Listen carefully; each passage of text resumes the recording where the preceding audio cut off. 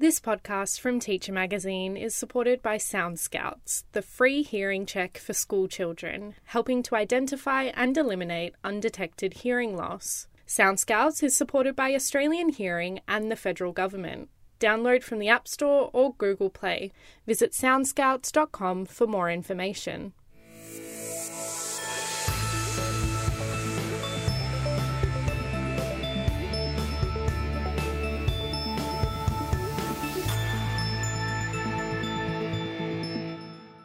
Thanks for downloading this episode of Teacher Staff Room, where we catch you up on the latest evidence, insight, and action. I'm Dominique Russell.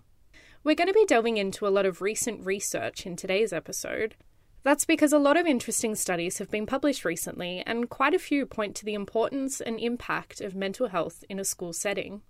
And don't forget, I'll be posing some questions about this content throughout the next 10 or so minutes. So if you're listening along with colleagues, that'll be a great time to discuss your thoughts and ideas, because this is a topic that affects each and every one of us. So let's dive in. 2 new episodes of the Research Files dropped recently. Firstly, you might have heard that we spoke with the Chief Investigator of the annual Principal Health and Wellbeing Survey, Associate Professor Philip Riley. He speaks in this episode about the working conditions of principals around the country and how they don't really seem to be improving at all. The report found that they're dealing with physical violence, bullying, and offensive behaviour pretty regularly, and he made the important point of the community's role in improving conditions for school leaders, which I found particularly interesting.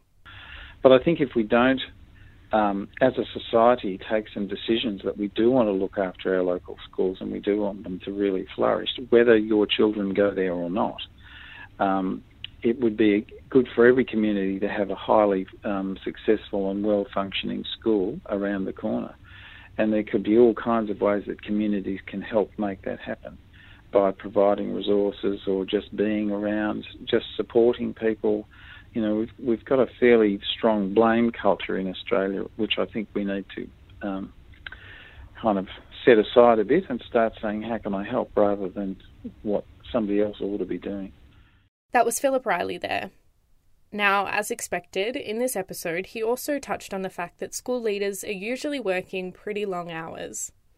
And if principals are spending most of their time at school, that's definitely going to impact on their overall well-being, but also their personal life and the time they're spending with their family. So I'd like to pose a question to you here. If you're a school leader, are you regularly setting aside time to focus on your own health and well-being? And if you are you also looking at what impact the time you're putting into work could have on your family and your friendships? Our second episode of the Research Files is on a completely different note. It takes a deep dive into the concept of game-based learning. Rachel Bolstad joined us to talk about the benefits of long-term integration of game-based learning practices in primary and in secondary classes. Here's Rachel. Yeah, and I think that's a really important message too, is that through game-based learning, students' knowledge becomes a really useful resource in the classroom, and particularly game knowledge, which isn't always considered to be, let's say, valuable knowledge or worthwhile learning knowledge. Actually, with an experienced teacher who knows how to make those connections, drawing out that existing knowledge resource that students have already got and then finding ways to build on that, opens up so many new pathways. It's an interesting point there. And she went on in the episode to speak about how many teachers in this study were wondering why it is that children spend hours trying to overcome a particular challenge in a game, but that same persistence and motivation isn't always seen in a learning setting. So that brings up something else to think about. What strategies have you implemented to increase learner engagement in your classroom? What's worked well, and what hasn't? How do you think your students would respond to game implementation? But let's get back to our mental health focus. A new study is giving us a clearer picture of the impact of mental disorders on attendance at school in Australia. The results of this report show that students in Year 11 and 12 with a diagnosed mental disorder missed an average of 25.9 days of school in 1 year. That's over 5 weeks. For students in the same grades who didn't have a diagnosed mental disorder, the average days absent was about 12. So I'd like to offer something to think about here. How do you ensure students are supported when they're unable to attend school? Do you work with parents and carers? It'd be great to hear your thoughts on this and what different strategies might be out there.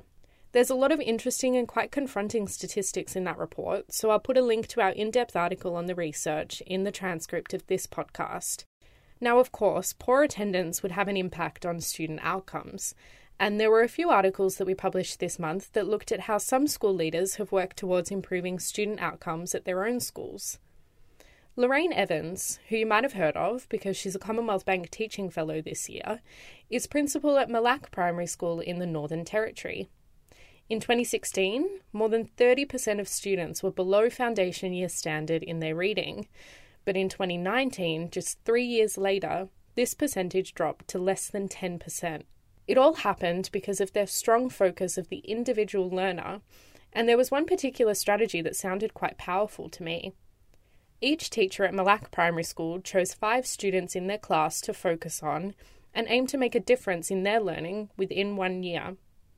Usually this involved creating individual learning plans for them. Lorraine said that by having each teacher in the school create individualised learning plans for 5 students of their choice, the needs of the other students in their classrooms were addressed. So how do you go about meeting the learning needs of all the students in your classroom? And just on that Commonwealth Bank Teaching Award, we also spoke with Jessica Kalu-Terradis. She's based at Como Secondary College in Perth and is a special education teacher. She works in an intensive learning team that caters for 50 to 60 students in years 7 to 10 each year.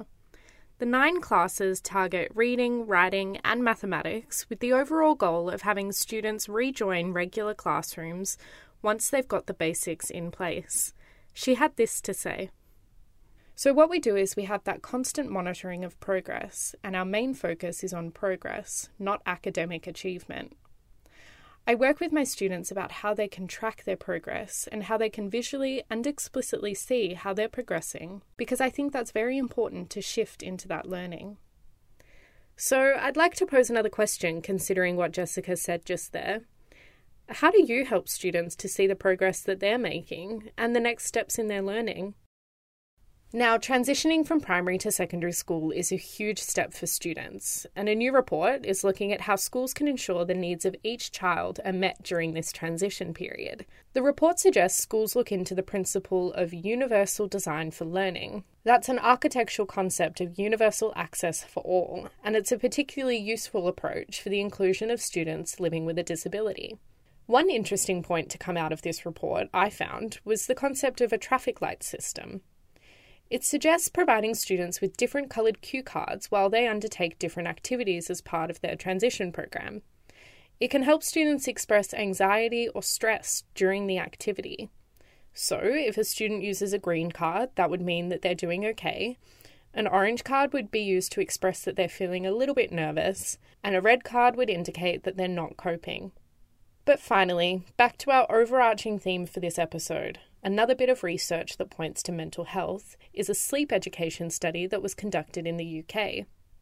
I caught up with Dr. Chris Harvey, who's been looking into strategies to improve the sleep habits of adolescents. His most recent research report found that by having teachers teach students about healthy sleep habits, some students experienced improved sleep.